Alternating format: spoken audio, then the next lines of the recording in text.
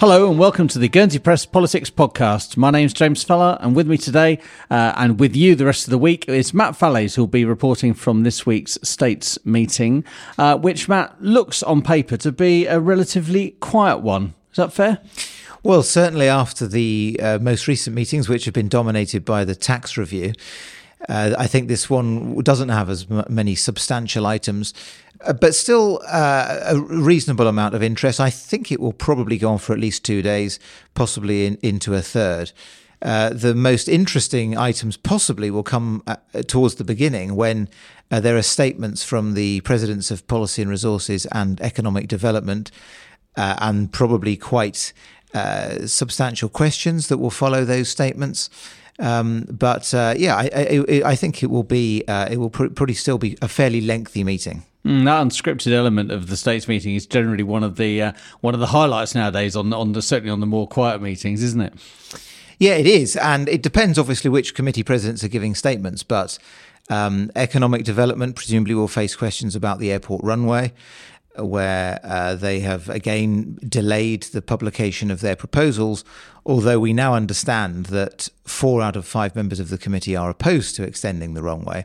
So that is very likely going to be their recommendation when it's debated by the states in the autumn. P&R will presumably face questions about how it's going to react to the states rejecting all 5 of the tax plans that were put before it, and the very significant hole in public finances that is now projected to leave. Okay, also there's a question time. Deputy Gollop with a couple of questions for education on a hot topic which arguably is going nowhere, the matter of funding preschool education, because while everybody thinks it's a good idea, the States is going to go, there is no money for such a project. Yeah, I mean, and not unreasonably, actually, certainly P&R are now taking this position that since the states failed to agree any tax plan, then the states can't commit to any, additional or new expenditure. But this is quite an interesting one. Education, Sport and Culture have responded to some initial questions which we put in about the possibility of extending preschool education, and they have said there aren't any plans. There isn't any money available for expanding it for educational reasons. Now, that is a reasonable response, but of course there is another element to preschool education, or in another context, childcare, which is about freeing up people to get back into the workplace and potentially boosting the island's economy. So Deputy Gollop's questions, I think, are going to focus on that. Are several committees which have an interest both in education and employment and economic development going to work together to try and come up with a solution to provide more free places or free places for more hours per week and for younger children than the current scheme provides? It strikes me as one of those matters, if the States was ever brave about anything, this is the kind of project that they would go for. Instead, it's just going to be booted, kicked into the long grass, and we just can't afford it. It's too difficult to sort out. But clearly, the cost of childcare and having to take mums or dads out of the labour pool is a big issue in Guernsey. Yeah, it is. I always think that Guernsey, because we do our tax take as a percentage of our economy is relatively low compared to most other places, including Jersey and the Isle of Man. And if you compare us with Jersey, quite often ministers in Jersey are able to announce quite eye-catching initiatives which do cost money. They sometimes are kind of feel-good initiatives, and they do, in some ways, have quite a broader range of services than we have. But of course, that's because they have a bigger tax take. And I think one of the consequences of the states chucking out all those tax plans and being inevitably over the next few years preoccupied with the deficit will mean that there is less money for public policy developments which are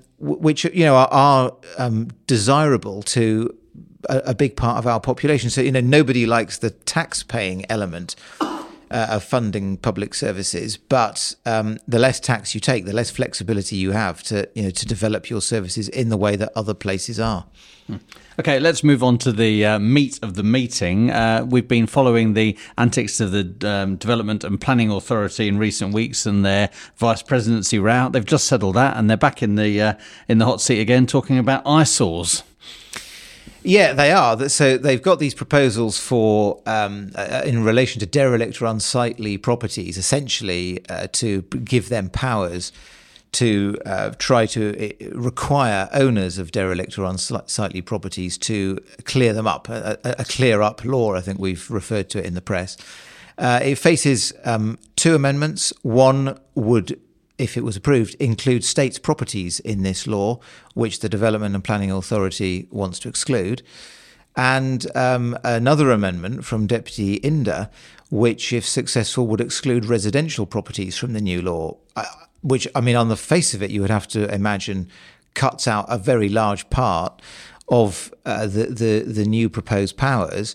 But judging by the reaction to the story that we've published on our front page, has an awful lot of support, because a lot of people feel that it is going a step too far to give the states power to interfere in that way in private property. So I think the Development and Planning Authority, if it doesn't change the proposals itself, and there is some talk of an amendment from the authority, may very well lose at least on one of those amendments it faces. There's definitely a sense with that proposal that it's one of those, on first glimpse, people go, what a good idea. And then when they dive deeper into it, then they start to realise that the problems that come with that. There's also a proposal to ban glyphosate weed killer. Will that take up much time? It might take up much time. It doesn't have much chance of success, I don't think. But the whole range of committees which were asked to comment on Deputy Delal's requête have written saying that they oppose his proposal. This is, of course, the second time, at least the second time, that he has tried to do this. He led a similar move in the previous states, which was unsuccessful. And I think he's really going to be up against it to get it through the states. I mean, in the end, probably pesticides containing glyphosate, which is quite a controversial substance, will be banned. Deputy Delal does have this habit, in fairness to him, of coming up with these what may appear initially quite far-reaching environmental ideas, and then a few years later, society catches up, and he's proved right. But I think he may find that he's slightly ahead of his time again on this one. He's out of step and ahead of time, indeed. Talking about being on the moment, or of the moment, the state's housing policy is going to come under the microscope with the a proposal for a new strategic housing indicator. This really, given the state's focus on housing this term, should be a massive deal, but it doesn't feel like that. What does the strategic housing indicator try to do? So the state's missed a previous target for numbers of houses that needed to be added into the market. Going back over a number of years, the target has been missed. Now the states are being presented with a new policy or target, which essentially identifies there is a need for 1,500 or about 1,500 new units of accommodation between now and 2027. If it sounds like an ambitious target, then that's because it is. I mean, we're talking about more than 300 new units every year. And the states in some years, haven't got anywhere near that kind of house building program. So this is to set a policy. I think there'll be some cynicism around this debate. The states sometimes love these debates. They spend, a long time debating strategy, and then there isn't much delivery after the strategy has been approved. I think quite a lot of deputies, not to mention the public, will be cynical, or sceptical at least, that it's going to be possible to build 1,500 new units of accommodation over the next 4 or 5 years. And by the way, that includes more than 700 new social housing units. That's a very significant house building program in a relatively short period of time. Clearly, the analysis has shown that's what the island needs. But it's going to be an immense challenge, I think, for the states to cause that to happen. And this is another one of those kind of targets that's not really a target, in that if the states doesn't succeed in achieving it, there'll be no price to pay, and undoubtedly the community will fudge along and will be very much as we are. I suppose what it does do is open up the opportunity for the states to use that significant land bank that they've bought in recent years, months to increase housing stock, but that doesn't seem to be coming online anytime particularly soon. No, I mean, Deputy Roffey, the President of Employment and Social Security, which is responsible for social housing, gets quite annoyed because states members suggest that there's been a huge land bank purchased in recent years, and he says, but it isn't nearly enough land still to provide all of the identified need for additional social housing units.